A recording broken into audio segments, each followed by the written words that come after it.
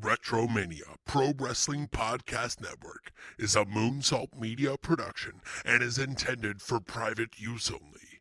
For more information, contact retromaniapodcast@gmail.com. The following recording is a production of Kickin' Out at 2 in conjunction with the Retromania Pro Wrestling Podcast Network and is intended for private use only. For more information, head on over to facebook.com/Kickin' Out at 2 or our Twitter handle @Kickin' Out 2, along with searching Retromania with a W on any and all podcast platforms available to listen to archive shows such as this and all the great content of the Retromania Pro Wrestling Podcast Network. Evergreen content at your fingertips anytime at your listening pleasure. And with that being said, we thank you for listening and hope you enjoy the show. All right. Hey everybody, and welcome to Marking Out the Days Raw is 30, presented to you by the Retromania Pro Wrestling Podcast Network. I'm one half of the hosting squad, Kobe Naida, and as always, I'm joined here by the man, the myth, the legend, the big guy above, technically speaking, geographically speaking, like where we're location-wise. Dave, what's going on from Kicking Out at 2? Dave, how you doing? Dave is doing well. Dave is doing all right. Dave is ready to go. Dave Rosenbluth, everybody. The man from above, I guess. Yeah, that doesn't sound good though. I'll be honest with you. It's got a very what's the word? What's the phrase? How can I phrase it? It's got a very sex offender connotation to it. Sorry. If you will, the man from above. Yeah, that's a little weird. But sorry about that. I was just trying to. You can't win tie them it in all. with You this can't episode. bat 1,000. It's okay. Don't worry about it. I get it. I understand. No, I was trying to intertwine it with this episode, which is going to be covering the episode of Monday Night Raw from February 22nd, 1993, as we do here on Marking Out the Days. Raw is 30. Yeah.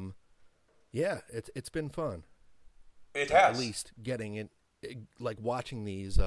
Because you and I have been watching the in-between stuff as well. Yeah, we've been going back, individually and watching episodes of Raw and Superstars to kind of keep with the flow of things and recapping some of the important moments in between these episodes. So our last episode, we covered the inaugural Monday Night Raw episode, January 11th, 1993. And in between that time period, would you like me to recap what's been going on in the state of the WWF at that time? Or do you want to recap? How you want to do it? Absolutely. You can recap, and then I'll kind of chime in if I have any thoughts or extra stuff. I'm recapping the month of February, little tidbits from Superstars and Raw. I'm not going to cover every commercial break. Little tidbits from Superstars and Raw. I'm not going to cover every commercial break like we used to do back in the day, marking out the days. What the fuck? Why is my computer making noises? Of course it's going to make a noise. Why the fuck wouldn't it? Anyhow, long story short, the February 1st edition of Monday Night Raw, Brutus Beefcake returns. He'll cut a promo about his parasailing accident. He'll reference Hulk Hogan in the promo as his inspiration. Talks about his mother dying, his father dying of a heart attack because his mother died, his wife leaving him, etc. And then you get a fan out in the audience that yells, "Kill yourself!" And then he makes an open challenge to anybody in the WWF that wants to face him in his return. They're really hyping up this big return from Beefcake. Later on in that episode, towards the end, we would see Money Incorporated, accept the challenge of Brutus Beefcake, talking about a little exhibition, kind of making light of the situation. Jimmy Hart would come out afterwards, and Jimmy Hart would be reluctant for these guys to accept the challenge because he feels that their obligation should be defending the WWF Tag Team Championship. There's contracts to sign. They have obligations as the Tag Team Champions. These are the challengers that are set to face them, etc., etc. They shouldn't be wasting their time with Beefcake. And so we start to see a rift begin between them. And on that same episode, it's also announced that Andre the Giant has passed away. So, Kobe, give me your thoughts initially on the Beefcake return and everything surrounding that. They put a lot into the Beefcake return. He had a dramatic promo, even though somebody told him to kill himself in the middle of it. But it was later, the next episode it's him sitting down with Vince McMahon, Beefcake sitting down with Vince McMahon. It's a one-on-one, and Vince McMahon kind of reiterates everything, and so does Beefcake, talking about the big man above, God, and the other man in his life, Hulk Hogan. And so they're hyping the return of Hulk Hogan, but it seems like they're not sure when Hogan will arrive. If we're looking at it retrospectively, because some of the stuff is voiced over, as you and I have saw in the episodes leading up to this. Yeah. It sounds like the post-production edit, it came later as to when they decided Hogan was going to make the return, because you heard, you had the interview with Vince in studio with Beefcake, and then they cut back to the live action, or the live crowd shot on Superstars, and you kind of hear it sounded very, post-production like, with the tone, the monotone, Hulk Hogan will be returning to WWF Monday Night Raw this weekend, and blah, blah, blah. Or, this thank week, God he said yes. Yeah, something to that effect, yeah. So, it sounded like they just kind of cut that in there at the end. I don't know if it was due to maybe Hogan's schedule, or they were still trying to figure things out. I'm not quite sure. It's, it's semantics at this point, 30 years later. Like you said, it was kind of interesting to see Money Incorporated go after Beefcake without, it's a 2-on-1 situation. So with the tie-in of Jimmy Hart there, which didn't ever make sense to me as a kid, but we didn't know, but Jimmy Hart had a relationship with Hulk Hogan. So yeah, I'll get to that in a minute, because it's... Yeah. So I'll get to that. Leading up to that, it's all good stuff, really good stuff, and I just don't remember it as a kid being like this big build up to Hulk Hogan's return, but he does return in a big way on this episode, and gets a great reaction, as we'll see. On the February 6th Superstars, we see Yokozuna destroy Hacksaw Jim Duggan, breaking his ribs. We get a lot of internal bleeding. Drapes the American flag over Duggan after 3 banzai drops. They're really building up Yoko as this serious threat to the WWF Championship now that he has won the Royal Rumble and lays claim to a championship match at WrestleMania later that year. On the following episode of Superstars, we would start to see the build between Tatanka and Shawn Michaels, as Tatanka would defeat Shawn Michaels in a non-title match. Clean, right in the middle, 1, 2, 3. Pretty fun match. Sets up their rivalry heading into WrestleMania 9. They hadn't officially made the announcement yet, but on that same episode, you talked about it earlier, Beefcake with the sit-down interview with Vince. They really milk that. Following Monday on Raw, we get a 16-man battle royal with Shawn Michaels, Razor Ramon, Iron Mike Sharp, Kamala, Kim Chi, Terry Taylor, High Energy, The Berserker, Tatanka, Skinner, Typhoon, El Matador, Damien Demento, Bob Backlund. And then the eventual winner would be Giant Gonzalez, who would come in at the end and eliminate... actually, no, he didn't win. He eliminated himself. Excuse me. He enters, and he throws Tito over the top rope, and then Razor Ramon would sneak back into the ring to claim the victory. And then on this episode, it would be DiBiase and Brutus Beefcake headlining. We'd see more differences between Jimmy Hart and DiBiase in the match.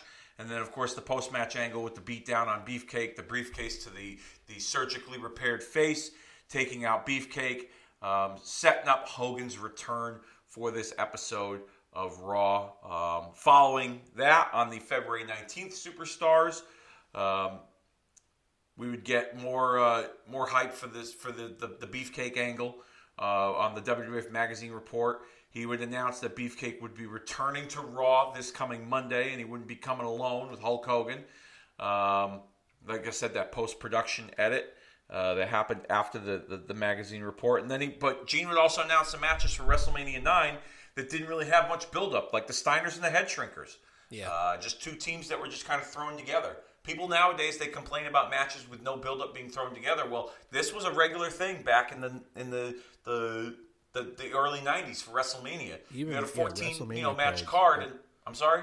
WrestleMania cards, definitely. They're they all just had that random tag team match or thrown together match And your story would start when the match was thrown together in many respects. Yeah, I find I look back at those fondly now.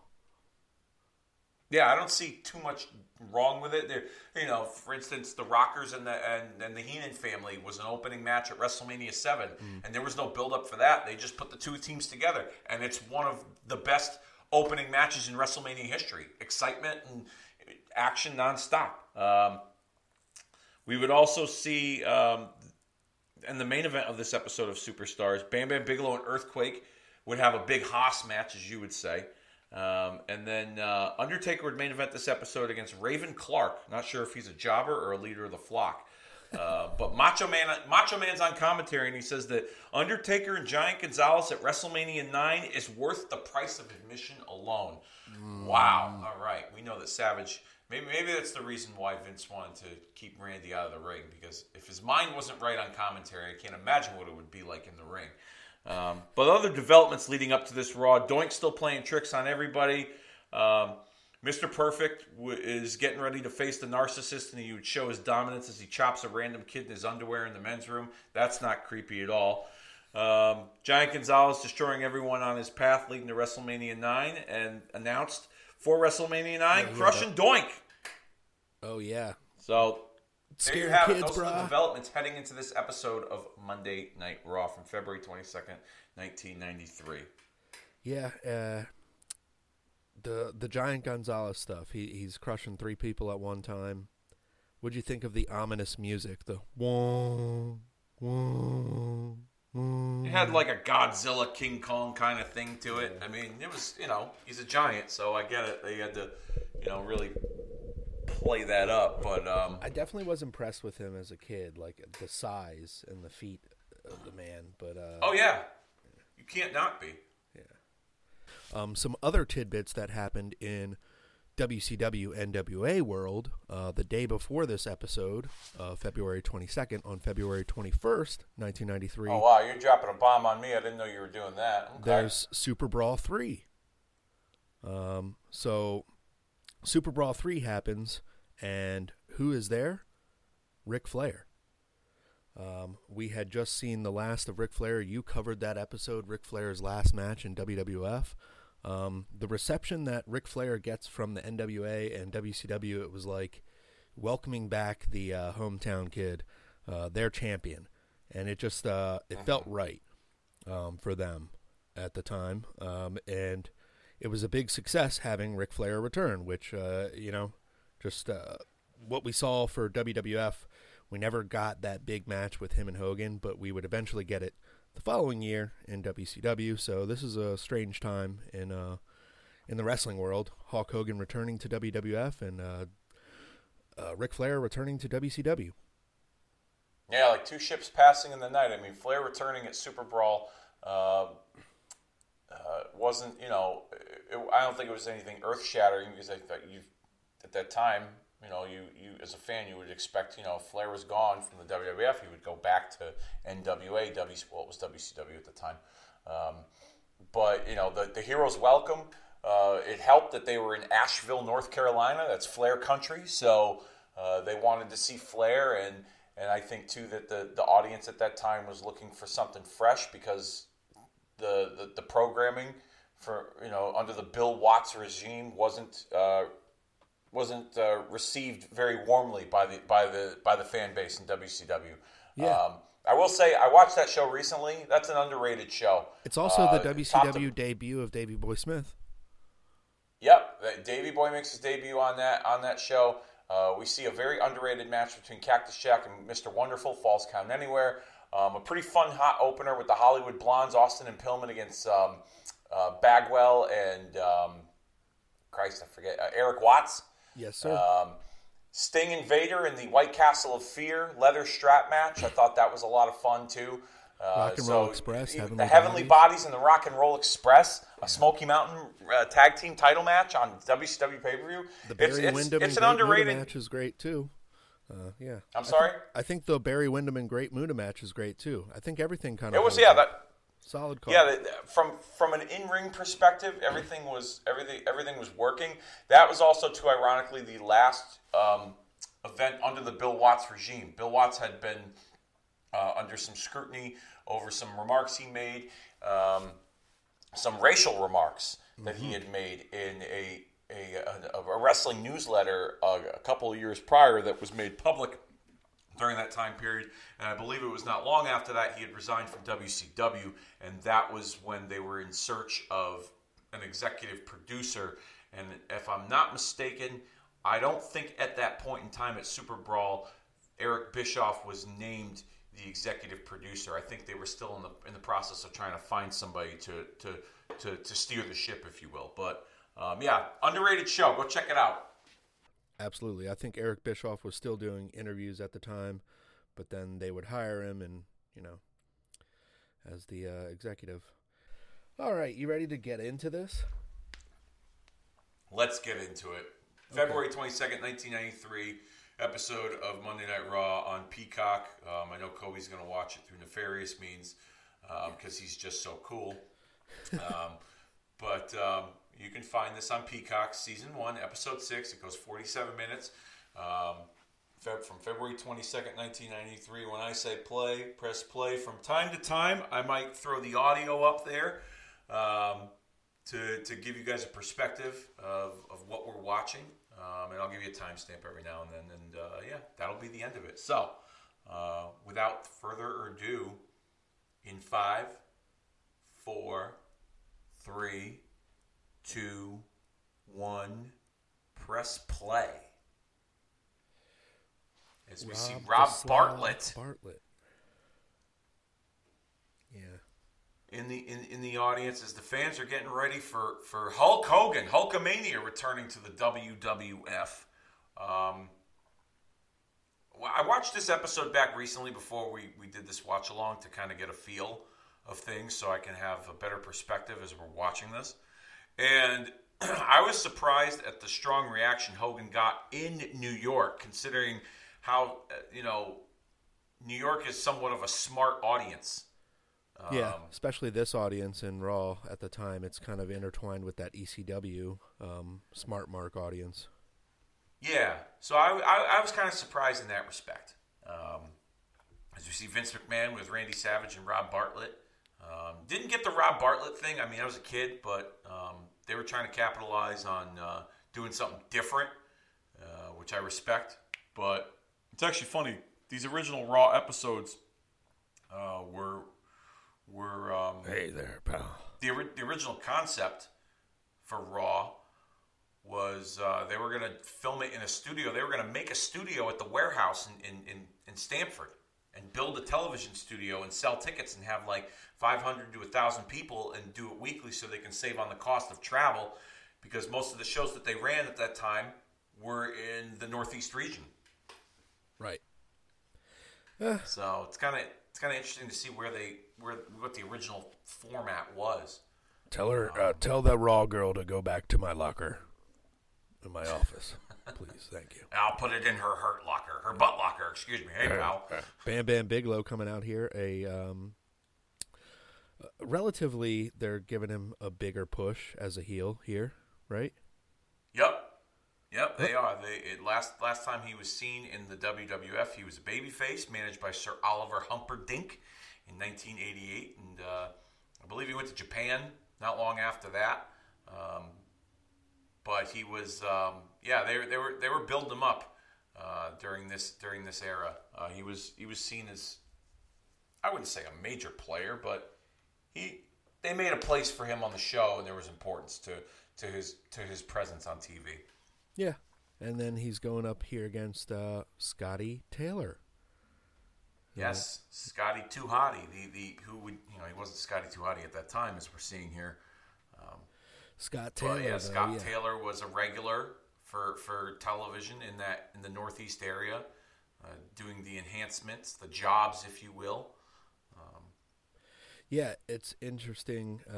Him, Jeff Hardy, a lot of people that we'll see that are later be part of the Attitude Era. Dwayne Gill, Matt Hardy, it's funny that you say that, because it's back when I was a kid, you didn't really have a star wasn't born from an enhancement talent. It really wasn't. You were there to do a job, and your job was to make the superstar look good. And that was, guys like Barry Horowitz and Joey Maggs, and Barry Horowitz, I is probably the most successful enhancement talent in my opinion. Yeah.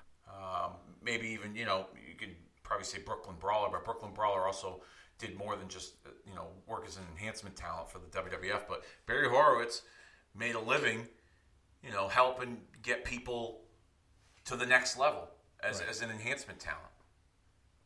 Yeah. But you didn't see that back then. Like you didn't see the evolution from starting out as an enhancement talent and then working your way up the card. Like Scott Taylor, you mentioned the Hardys earlier too. The Hardys were guys that got like bounced around by like all the big guys. Yeah, even when they got introduced as a tag team again in like 1997, they were getting beat. Yup. Yeah, and it's funny too. Like I wonder if like I don't know this for sure, but I wonder, did the company see more in them, and that's why they kept booking them? Like, did they see them as like a potential, I think so. I think Michael P.S. Hayes had a lot to do with that. He saw potential in them, and they were creative as well. They had their own little wrestling promotion. So they yeah. I always loved the big headbutt from him. One more to make up for it. But yeah, he was a little far in that first one. Now he's going for the splash. Nope, another headbutt to the shoulder area, and a teabag cover for the win. I also think the quality of work rate increased too. So they saw that if the guys worked well, your matches were better on TV rather than these throwaway. Yep. We got away from enhancement matches essentially. So the guys the guys kind of had to work longer matches. The work rate increased, and also the competition put the let's play the audio for this Hulk Hogan sit down interview with Vince McMahon. I'm gonna jack it up on my end. Jack it up, brother. Hulkamaniacs, young and old alike, hoping that you will say what they want you to say, that you're gonna return to the ring in the World Wrestling Federation. It was right here in this very studio approximately a year ago, prior to WrestleMania last year, that you and I speculated on the future of Hulkamania. That speculation continues. Just what is, in your mind, the future of Hulkamania? Well, I tell you, Mr. McMahon, the future of Hulkamania is so exciting, I really don't know how to express myself. But all I know is sitting back for the last year and watching all my Hulkamaniacs, little and big, continue to train, say their prayers, eat their vitamins, and believe in themselves, makes me realize that those people just aren't my friends, those Hulkamaniacs. Those people that have carried on even without me have turned into my heroes instead of my friends. Because those are the ones that believe, those are the ones that live the positive lifestyle, and those are the ones that continue to set examples for the rest of the world. And the future of Hulkamania is really bright, and I can't wait to get into that. But before I do, I'd like to talk about the past of Hulkamania. When you're at the top of any field, any chosen profession, whether it be business, whether it be entertainment, whether it be sports, or whether it's sports entertainment like Hulk Hogan was at the top of for so many years, there are a lot of curious people that want to dig into your past and find out what you're all about. Well, when they dug into Hulk Hogan's past, they found out, big surprise, Hulk Hogan is a human being. And as they looked into my past, even from Little League, Hulk Hogan is not afraid to admit he's made mistakes. On a personal level, I've made mistakes. On a business level, I don't always make the right decisions. And even on a peer pressure level, as I was growing up to the 60s, 70s, and 80s, I made mistakes too. And my father even said, son, don't do as I do as I say. Well, I want to change that around now, because the future of Hulkamania is so positive. I want all those Hulkamaniacs to know that stuck with me, and stuck with me for the last year, even when I wasn't around, that we're going to another level. And then there's always the negative side. We're in the era of the 90s, and notwithstanding the legitimate media, there's a lot of tabloid terrorism going out there. Everybody knows about that. These are the people that dwell on the negatives, dig up any dirt they can, and even if the allegations are false, they report them anyway, and they don't care who they hurt, just as long as they personally gain from it. But thank God The Hulkamaniacs are not all about that. We dwell on the positives, not the negatives. And the Hulkamaniacs know with a positive lifestyle, setting your goals high, and with positive work ethics, you can have anything you want in this life. And also, Vince McMahon, the Hulkamaniacs, the big ones and the little ones, know that the future of America lies in our youth. That's why Hulk Hogan wants to be the leader of the 90s. And now, it's not just do as I say, it's also do as I do, Vince McMahon, because there's a new demandment. There's 5 of them now for my Hulkamaniacs, and they go just like this. Train, say your prayers, eat your vitamins, believe in yourself, and believe in Hulk Hogan. And wait till my Hulkamaniacs hear what I have to say on Monday Night Raw. I can't wait. So, let me break that down for you here. A lot. Basically what that interview was there was Hulk and Vince's kayfabe way of Hulk acknowledging the lie that was told during his interview on the Arsenio Hall show, when Arsenio Hall asked Hulk Hogan, have you ever taken steroids or do you take steroids? And Hulk emphatically said no. And it had come out that Hulk, in fact, had taken steroids. And it's quite interesting that they did it in... That whole interview obviously was Vince all day carefully constructing that with Hulk's way of acknowledging publicly that he made a mistake by lying, but without really saying why. And you notice too, this is during the period of time when the feds are up Vince's ass. They're going to trial. It was a couple of weeks prior that the feds raided the locker room. I think it was in like San Jose or somewhere out west. They had a show, and they raided the locker room, and the DEA, the feds, whoever it was, raided the locker room and pretty much put the company on notice that they were being looked after because Hulk's wearing that fucking bullshit Ico Pro gym T-shirt during this interview. So it's no coincidence that interview was done to kind of get the heat off of Hulk's lie, as well as kind of acknowledge, what's been going on within the outside world of the company. Absolutely, and I think it worked perfectly for Vince and Hulk during the whole trial, too. Hulk doing this all of a sudden during the steroid trial and everything going on with, Hulk Hogan on Arsenio, he turned into the straight talking to you, brother. I'm talking. I'm not doing the gimmick anymore. He never did the Hogan over the top like he would before. It's all of a sudden humanized. Let me tell you something, brother. Like, there was none of that. Yeah, that was Terry Bollea. It's humanized Hogan so that they have some belief in the court when they go to court. Mm-hmm. And it's also funny how the poster behind him on this interview is him jacked up on a bunch of steroids, obviously. And then in front we see him with the Ico Pro shirt, noticeably slimmed down, he trimmed up. I think it was a lot of show there for trying to portray this. We're healthy now in the WWF. We don't do steroids now, even though Hogan says the future of the Hulkamaniacs is still positive. So they could be positive with HGH, but yeah, that was very interesting. And Vince is a genius, man. It was during a time period where you didn't pull back the curtain, No.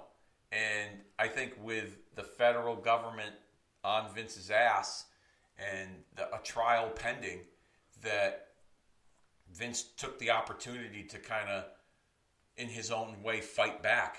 Yeah. And that's how he combated, by using his platform, his television platform, his version of media, okay? Because if Vince and Hulk were to go out publicly on a public speaking tour, let's say for all the talk show circuits, at that time, Oprah and Phil Donahue and Maury, and then even the morning talk shows the Today Show on NBC and things if Vince and Hulk were to do that, they would have been hounded with accusations and uncomfortable questions from mainstream media. But Vince carefully put that together so that him and Hulk can not get in front of it per se, but they had more control over what narrative they wanted to portray to the public. Exactly. And I think, if they would have done the interviews, we would have had Vince responding like, first of all, I resent your tone. We would have gotten who knows how those interviews we would have gotten the Vince that we got from the Phil Donahue show. So that wasn't a good look for him as well. This is an interesting match here. I'm sorry, go ahead. Yeah, the 6-man tag. Yeah, it's the Beverly Brothers with Shawn Michaels against the Nasty Boys with Tatanka. The Nasty Boys turning face and kind of working with Tatanka here, but it's interesting to have Shawn Michaels, who used to be a tag contender, as we talked about, moving up the ranks earlier in this episode. He used to go against the Nasty Boys and get beat when they were the Rockers. So now Shawn has stepped up a bit and continuing this push for him and Marty. I'm sorry, go ahead. They were trying to continue that push for him and Marty, and it was like that time that we were speaking of. It was either one or the other. Marty or Shawn. I mean, this is February 22nd. Marty was gone from the company by then. Yeah. And from what I gather, it appears that they had a rough plan to do Marty and Shawn at this WrestleMania, and with Marty gone, they pivoted to Tatanka, who was a popular up-and-coming mid-card babyface during this era. He was getting strong reactions. His work in the ring was good. He was exciting to watch. They were billing this undefeated streak of his for quite some. I mean, he started in spring of '92. He was a part of WrestleMania 8. Yep. So he was a part of the company for over a year at this point, and he was on this undefeated streak that they didn't really put a lot of thought into it, but they would from time to time mention it and reference it on television when it was necessary. It wasn't what you would see with like what we saw with Goldberg's streak, if you will, but they had or the Wardlow they one did acknowledge with AEW that they dropped the ball on. But I don't. My follow-up question would be: do you think that they dropped the ball with Tatanka not winning the Intercontinental Championship from Shawn?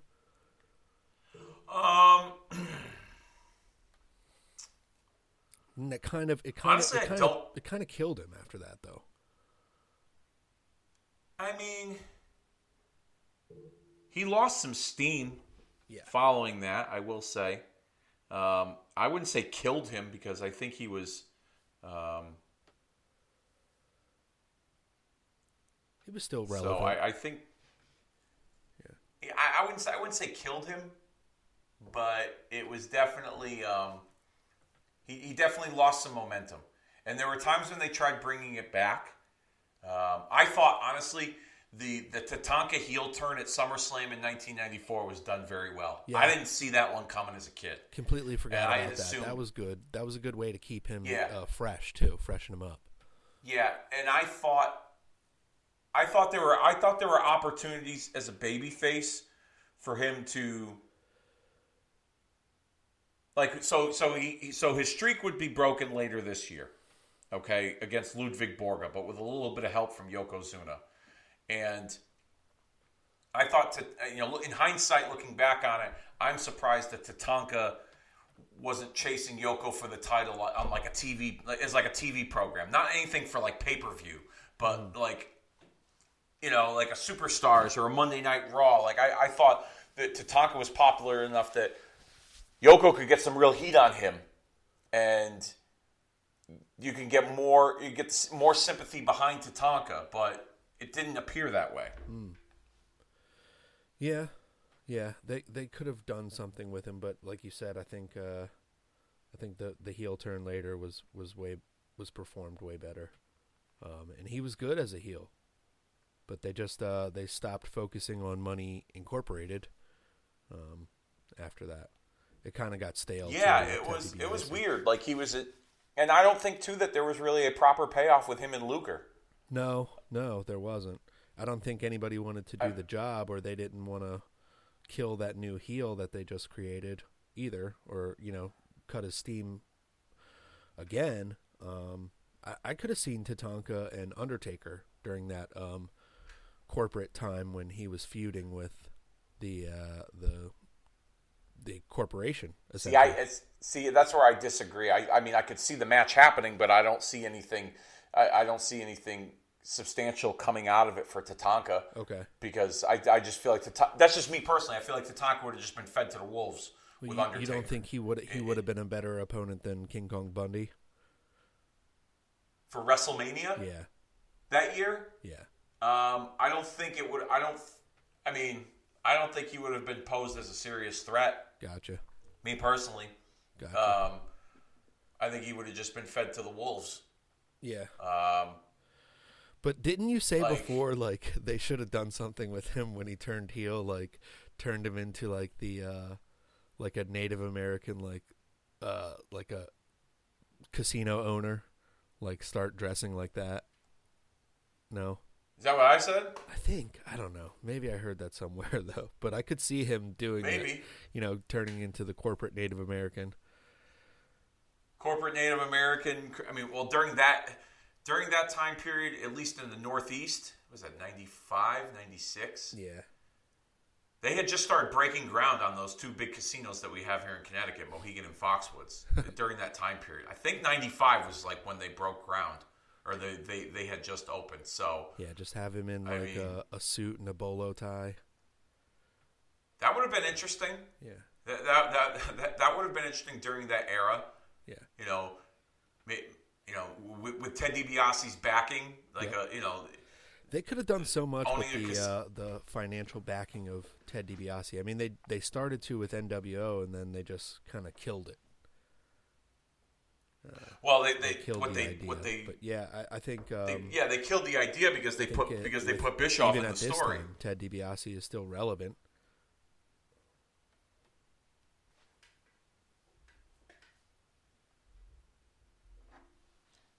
So we see Michaels here, hot tagging it. I think kick to the face by Knobs. Yeah, I think. Sorry about that. I think Ted DiBiase was a relevant character in the '90s for WWF and WCW. It goes overlooked a lot. Yeah, certainly. And I think that's also why he was they put him in the spot they did with Beefcake, because they knew that they can get some heat because DiBiase was such a heat magnet. Yeah. And the 2-on-1 with him and IRS, and it sets up the Hogan return. The setup to get there, I thought, was well done. And we'll talk about that as this episode goes on, as we see Tatanka getting that hot tag with Michaels. He's House of Fire, as they like to say. Chop. But dropping the ball for the Intercontinental title, could he have been a good Intercontinental champion? Absolutely. Yeah. His momentum dropped for sure, and I wouldn't have been against seeing Tatanka and Michaels, run it back later in the summer. In hindsight, especially given the fact that Mr. Perfect and Michaels, to me, they didn't really have that great series of matches. They weren't really that exciting. Whereas Tatanka and Michaels, I think, had better chemistry in the ring. That's just me personally. Yeah, I think both Michaels and Perfect are guys that you can sell and pivot off of. And a guy like Tatanka is well matched with either of those guys. But having Shawn Michaels and Mr. Perfect, kind of like the same, it's kind of like mayonnaise and Dukes, like the same type of mayo, Yeah. They both sold, so it's like who's going to take control of the match and who's going to sell better. So I think at the time it wasn't a good matchup for Perfect and Michaels. They could have run it back later, like when Shawn Michaels was champion, like his first run. Yeah. I remember hearing stuff that they had toyed with that idea, that it was they were trying to see if it would be something that people would get into. For whatever reason, they didn't move forward with it. Also, too, to me, we talk about Mr. Perfect here for a moment. Mr. Perfect was a better heel than he was a babyface. Yes, 100%. Yes. Like, I mean, people. He still got good reactions as a babyface, but he was a better heel than a babyface, and I think that also hurt the dynamic between him and Shawn in their matches. As we see Tatanka rolling up Michaels to get the win, another non-title victory for Tatanka against Shawn Michaels. Yep. This time in a 6-man tag team match. Yeah, they weren't really booking Shawn as a strong Intercontinental Champion. He had lost the title briefly to Jannetty, and then won it back, and then each run was kind of... Yeah, that was later on than this year. Yeah. Right? Yeah. May of 93, I think it was. Yep. Yeah. But it's like even his first run with the title, it's just kind of real quick. Or he loses rather than is the strong heel. Mm-hmm. But I think also too that when they were playing hot potato, some people, there's so many different opinions about hot potato scenarios with championships in wrestling, but it was a situation where I think they were trying to build Shawn's body of work because they saw something in him. Mm-hmm. So, the hot potato scenario for the Intercontinental Championship, for a title like that, I think it fit well. And him and Jannetty, they had good chemistry, and it was, at the end of the day, it was there to service Shawn. It really was. It was to build him and make him one of the cornerstones and a pillar, I guess you could say, for them at that time as they were in the process of transitioning over. Yeah, I can see that actually. As we see the Hulk buddy, the wrestling buddy. Did you ever have that one? I didn't have the Hulk one. I had Warrior and I had Macho King, and then recently I had Ted DiBiase, but I sold the Ted DiBiase one. I wanted the Hulk one. Sorry, that was too good of an opportunity. So, you made some money off of it. I've always wanted the Hulk one, but my wife thinks that those are kind of creepy. So she only lets me have so many toys, and that's one of them. I think she's. Yeah. Like, I had a Booker T plush bear for a long time, and it had, like, the dreadlocks, and he did the hand with the sucker. I remember those. Oh, there we go. There's a... Speaking of bears, look at the Rosati sister here with the Raw sign. Oh, my goodness. Oh. As you see, Kona Shaka Brada Crush making his way to the ring. Oh, man. Hawaiian Punch, man. Fucking Fanta. Fanta. Terry Taylor. Terrific Terry Taylor. Yeah. Yeah, the Rooster did him in, that's for sure. Absolutely. I mean, he was the tailor-made man, then he was the man of the 90s, and then he was the Rooster as well. And now terrific. He's just terrific now. Oh man, these series. Do you have? He was Terrence Taylor. Terrence Taylor. Sorry. Yeah, at one point. Did you have some of those last series of the Hasbros 1993? As a kid, I had some of them. I had Scott Steiner. I think I had that Hogan, that Mr. Perfect, if I recall. But now I have. That whole the only one I don't have currently out of all those was that Coco Beware. Ooh, that one is eluding me right now. But that's because I haven't purchased it due to the fact I've been on like a Mattel kick with like the Elites. Okay. So I've assembled quite the collection, much to the dismay of Mrs. kicking out at 2, my wife. So. But I've had to scale back recently due to some financial setbacks, so been holding off on the toy game. Although I got some coming in the mail that I pre-ordered. I pre-ordered a stunning Steve Austin with the long hair and the red robe. That's going to look pretty cool in my collection. Next to Ravishing Rick Rude and another Razor Ramon with the red tights. nice. Mr. America. So I'm looking forward to those coming into the mail. But there's a lot of great figures out there. I had the Crush Hasbro that you see in the ring. Yeah, this is that series that was released with the Coco Beware, the Giant Gonzalez as well, right? Yep. And the Yokozuna. Giant Gonzalez part of that.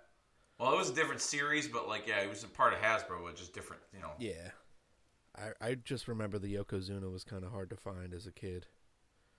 It was very hard to find. In fact, it was hard to find even now you can find them because it seems like the Hasbros they're not as popular with toy collectors. They still are, right? But they're not as popular. But the Green Card series of Hasbro is like the holy grail because that was the last of the series and that was produced, and there wasn't that many of them. Right. So the Green Card series includes Evil Crush when he turned heel. Oh. The 1-2-3 Kid, the Smoking Guns, Atom Bomb, Ludwig Borga, and Yokozuna. Wow. And those go for big money. Yeah. I would say big money, but big money for toy collectors. I mean, I've seen the 1-2-3 Kid's probably the most sought out figure of that line because it's out of the packaging, out of the card. I've seen it go for upwards to like $1,000, if not more, for a toy that's out of the packaging. And if it's not, and if it's in the packaging and the card is mint, as they like to say, mint on card, then I've seen it go for a couple $1,000. Wow. So, yeah, like those are really. Oh, here's hard, one Hasbro. It's Wrestling Toy Tracker. Estimated value $894. For which one? The 1-2-3 Kid? Yes. I believe it. Yeah, I believe it. That's your mint on card. The loose estimated value is $441. Good on you. I believe it. Good on you, Sean Walton, for becoming a little fun find or like a. Oh wow, the head crush just killing Terry there. What'd you think of I thought that was kind of cool. What'd you think of the finish? Yeah, you like that move? I liked it. I thought it was cool. Look at you see the kids in the front row. They were just doing the hand thing, like putting the two hands together. Look at you see them there. Yeah, and they're doing the hand if you sell it enough and if you put it over enough, they got behind it. I was definitely behind Crush as a kid, but I wanted the face paint back on. That's why when he turns heel, I was kind of like digging it. I was like, oh, he's got the face paint back on. Yeah, I thought the heel turn was well done. As we see clips now of the previous week with Jimmy Hart and trying to prevent the team of Money Incorporated from doing further damage to Brutus the Barber Beefcake. Funny story about Beefcake, and I sent you this link, but I thought it would be fun to share. I just heard an interview recently with Hulk Hogan, and Hulk tells a story where him and his wife, Linda, took Beefcake or his wife at the time, Linda, took Beefcake into their home after he had the parasailing accident. And he was, they had a nurse and the whole nine, like he was being taken care of. He was living with Hulk. And I guess Hulk's in-laws, Linda's family was in town and they were staying at their house because it's not like they don't have any fucking room in that palatial palace. And Hulk says that one night Beefcake had his girlfriend come over, and Linda's grandmother got up in the middle of the night, and I think Beefcake was sitting in the room or sitting in the living room, and Linda's grandmother got up in the middle of the night to use the bathroom and noticed this figure with blonde hair, head going up and down Beefcake's crotch. And she thought that she told Linda that she thought Hulk was giving Beefcake a blowjob in the living room. Yeah. Reading that, and comes upstairs the next morning. They're like, what the hell were you doing? Yeah. And so then years later when Linda and Hulk were going through their public their public divorce, Linda Linda had told that story as if Hulk really was doing it. And she had believed it, or she tried to make, she said that Hulk and Beefcake had a romantic affair in their own home. I was giving him the power of the Hulkamaniac, the Neckamaniac. The Cockamaniac. Let me tell you something, Vince McMahon. It's Blowjobomania, dude. Yeah, you want to go to the audio for this? Should we go to Yeah, you know what? I'm going to play the audio for this. In 3, 2, 1, here's the audio.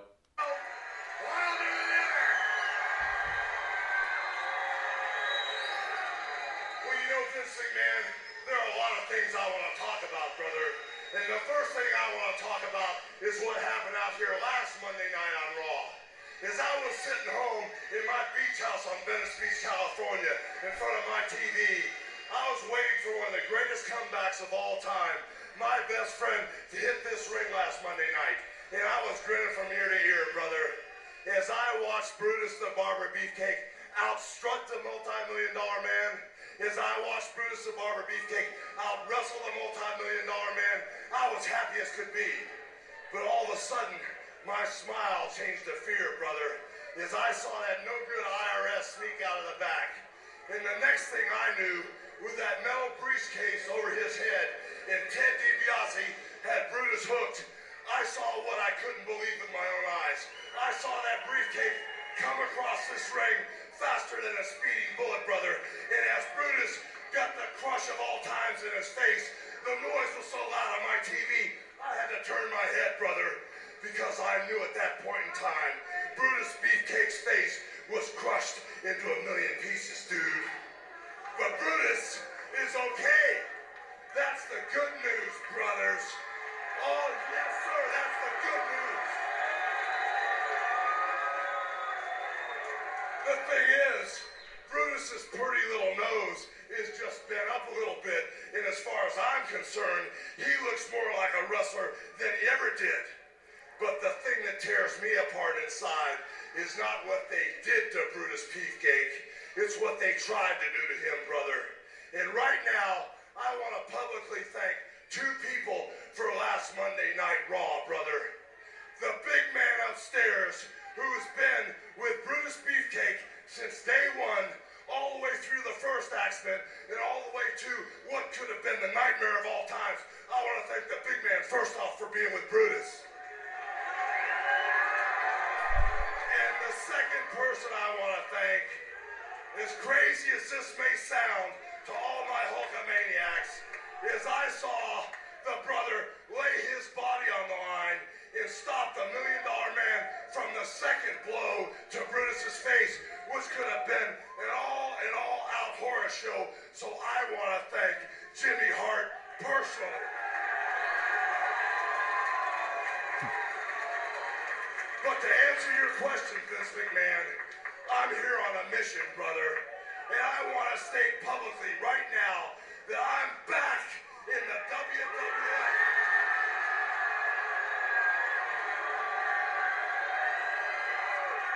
I'm back, little dude, in the WWF with me and all my Hulkamaniacs. And I'm on a mission, brother. And the first order of business is to right the wrong that Money Incorporated tried to do to Brutus Beefcake. So all I gotta say right now is the first person I want standing in the ring with me is my friend to the end, Brutus the Bionic Barber Beefcake. Brutus Beefcake!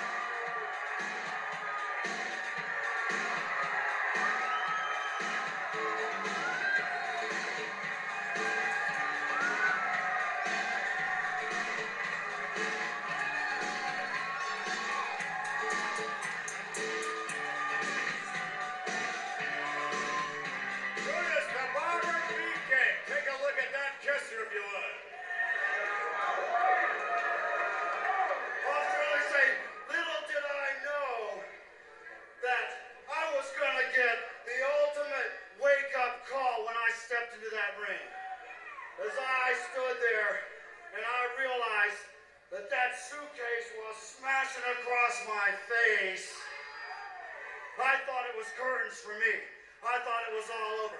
It rang my bell so loud that my ears are still ringing. But as the shock wore off, and as I lay in the arms of Jimmy Hart with the blood oozing from my nose, I began to realize that nothing on this earth could shatter the titanium steel face. And just like the Hulkster, I want to thank two guys right now, Vince. And first, I want to thank the big man because he's been right behind me all the way through this thing. But I also want to thank Jimmy Hart and Hulkster as I stand here now with the power of Hulkamania running wild through my body. I can't wait to get the IRS and Ted DiBiase one more time and cross my path again. Well, you know something, Brutus? I sure hope that Money Incorporated is sitting in front of their TVs watching this right now, brother, because the first thing that you and I are going to do, brother, is we're going to start seizing their assets one at a time. And I can't think of no better way than to take the man who everybody thought was nothing but yellow from head to toe. As far as me and all my Hulkamaniacs are concerned, he's painted with red and yellow from head to toe. He's painted with red and yellow from head to toe. So right now, Hulkamaniacs, I want to... All right, I'm going to kill the audio for this just because I think we get the gist. They're back.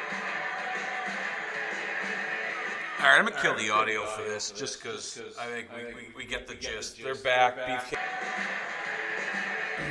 All right, I'm going to kill the audio for this just because I think we get the gist. They're back. Beefcake's got Hulk. This just because I think we get the gist. They're back. Beefcake's got Hulkamania running through his body. I guess Linda's grandmother was right all along. When you were talking about the reaction of Hogan that this audience gives him, I'm looking at the audience, and it looks like a younger crowd than is normally there. Do you think it's kind of like that John Cena effect or Hogan effect, where they knew he was coming, so you know the audience reaction is going to be different accordingly? Meaning what? Like there was more kids in the crowd? Yeah, rather than the smart marks that are in there. I don't know. I mean, it could be. It could very well be that they were hyping this up. Hulk's going to make his return. You know, kids that watched Hulk, maybe that were tuned out of WWF at that time. Begged their dad, their parents to, let's go. Hulk's going to be there, et cetera, et cetera. I don't know. Maybe here's another thing too that I think might have been a reason behind the reaction was the fact that Hulk was off TV for almost a year. True. So you didn't have Hulk shoved down in our throats like they had been for years prior. So maybe it was one of those like absence makes the heart grow fonder, and the audience had appreciated Hulk a little more.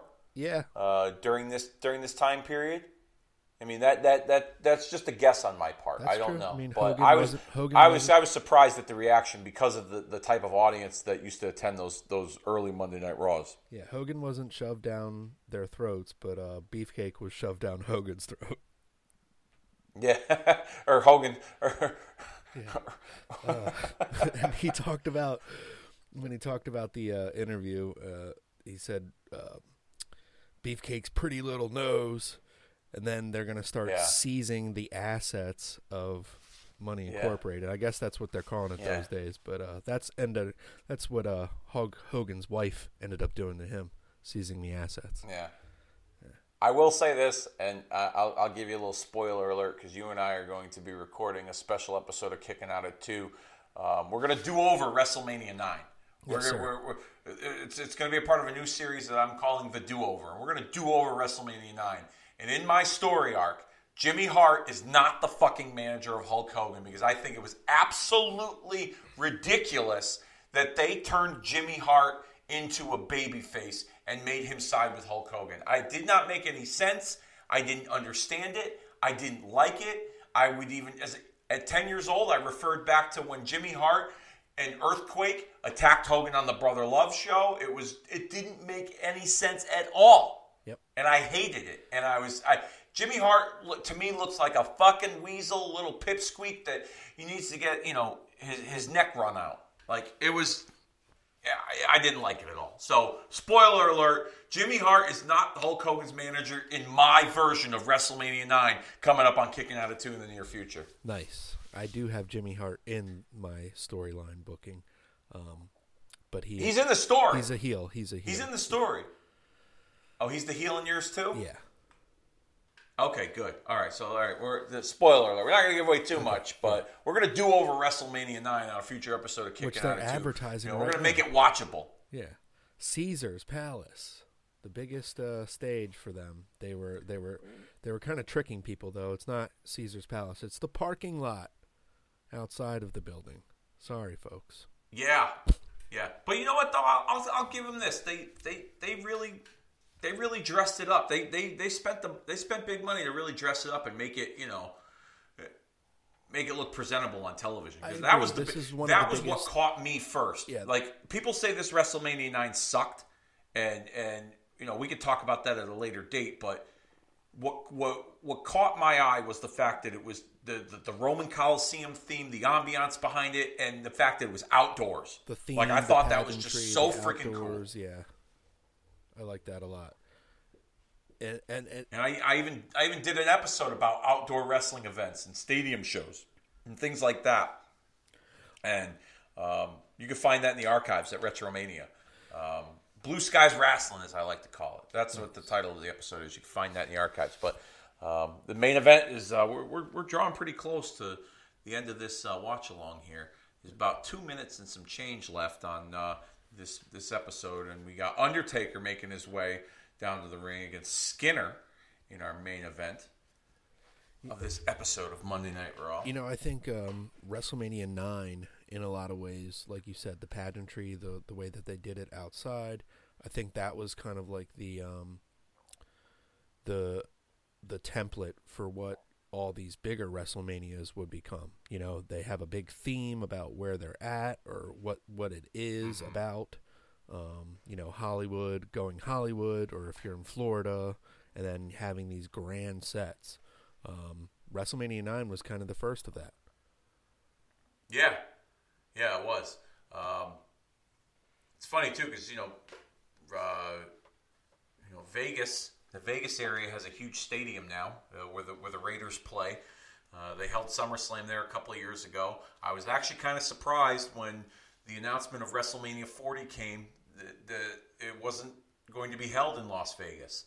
I thought for sure that Vegas would get a WrestleMania, but 40 is going to be held in Philadelphia next year in 2024. I would imagine that they might go out west following that. I would imagine that Vegas will, if Vegas doesn't get a WrestleMania, maybe they'll get a big show. Maybe Vegas will be like the home of SummerSlam or something. I don't know. Although SummerSlam's going to be in Detroit this year, in 2023. So that's going to be interesting. But I was kind of surprised that Vegas didn't get the nod for an upcoming WrestleMania. But who knows? This just going off the air. Wow, that was our episode of Monday Night Raw, folks. In the middle of a fucking match. I don't recall that at all. That's nothing new. I mean, that was a thing for a while. Tony Schiavone. The tape machines are rolling. We'll see you next week. Right. That was a thing for them. So I just don't recall. But yeah, that was a lot of fun. Yeah, that was fun. Going back and reliving some of 1993. We're going to continue that journey. With next month's episode of Marking Out the Day's Raw Story. We're going to cover an episode from March of 1993. Some pretty good doozies as I'm looking through the schedule here. As we'll see, Bret Hart defending his WWF Championship on an episode of Raw. We'll also see Mr. Perfect in action against the model Rick Martel in the March 8th episode. Harvey Whippleman and the Giant Gonzalez reveal a giant surprise against The Undertaker on the March 15th episode. And then the March 22nd episode, we'll see Kamala facing off against Doink the Clown. That's going to be a barn burner for sure. So those are some of the episodes. One of the episodes, we could be watching one of those very episodes of Monday Night Raw from March of 1993. And we'll cover things that have happened in the wrestling world in between. Threw me for a loop there, Cobe. I didn't think you were going to cover some WCW stuff, but thanks for the heads up, pal. Sorry, I thought about it last minute. I was like, oh, shit, what's going on in WCW? Because I had just watched the Super Brawl 2, and then I realized the date, and I was like, oh, shit, that had just happened, and that's kind of like intertwined with what you've been focusing on following the year of 1993 on Kicking Out at 2 with Flair. I mean, I'm covering a lot of I'm doing a wide variety of things when it comes to that. Like I've been kind of going roulette style with some of the stuff, 93, 98, going roulette. Got some fun stuff coming up down the pike. I'm Kicking Out at 2 with WrestleMania season upon us. Like I said, we're going to do over WrestleMania 9, you and I. Mm-hmm. Dennis and I recently recorded a fun little watch along of. It was intended to be a fun watch along. Let's just put it that way. But Dennis really shot himself in the foot, and Dennis and I. Dennis watched a WrestleMania match that he had no intentions and no desire to watch. So be on the lookout for that. Okay. And some other great content coming up on Kicking Out at 2. But yeah, this was fun. Thanks, Cobe, and I look forward to next month, March 1993. Raw is 30. Yes, indeed. We'll put something up on the Facebook page, and maybe Dave could share on the Twitter a poll if you guys want to pick a date or one of the other ones, or otherwise we'll just do it for you like we have been doing. Yeah, because you guys probably won't vote or anything like that. It's not like you guys follow us on social media or hit the like or subscribe or any of that shit. You know what I mean? Like why the fuck would you do that? We only do this because we want to entertain all of you, and we don't get shit from you. So you know what? Maybe this is the last episode of this month until next month. What do you think about that? Absolutely, I agree, dude. I think we should punish them. Yes. So no more episodes for a month, okay? And then when I get done going down to my basement and watching more wrestling with my friend Mark, then I'll be back to record with all of you. Thank you all so much. Again, like, listen, rate, review, share, subscribe. You can find us on any podcasting platform. Tell your friends about us. Get into our DMs and request stuff, and we'll get to it. Absolutely. Dave, where can everybody find you, and we'll sign off? Everybody already knows. I already told them. This is what we got going on. It's Kicking Out at 2, marking out the days, Retromania. It's the thing. Doing the thing if you got the guts. Oh, yeah. Uh-huh. All right, great.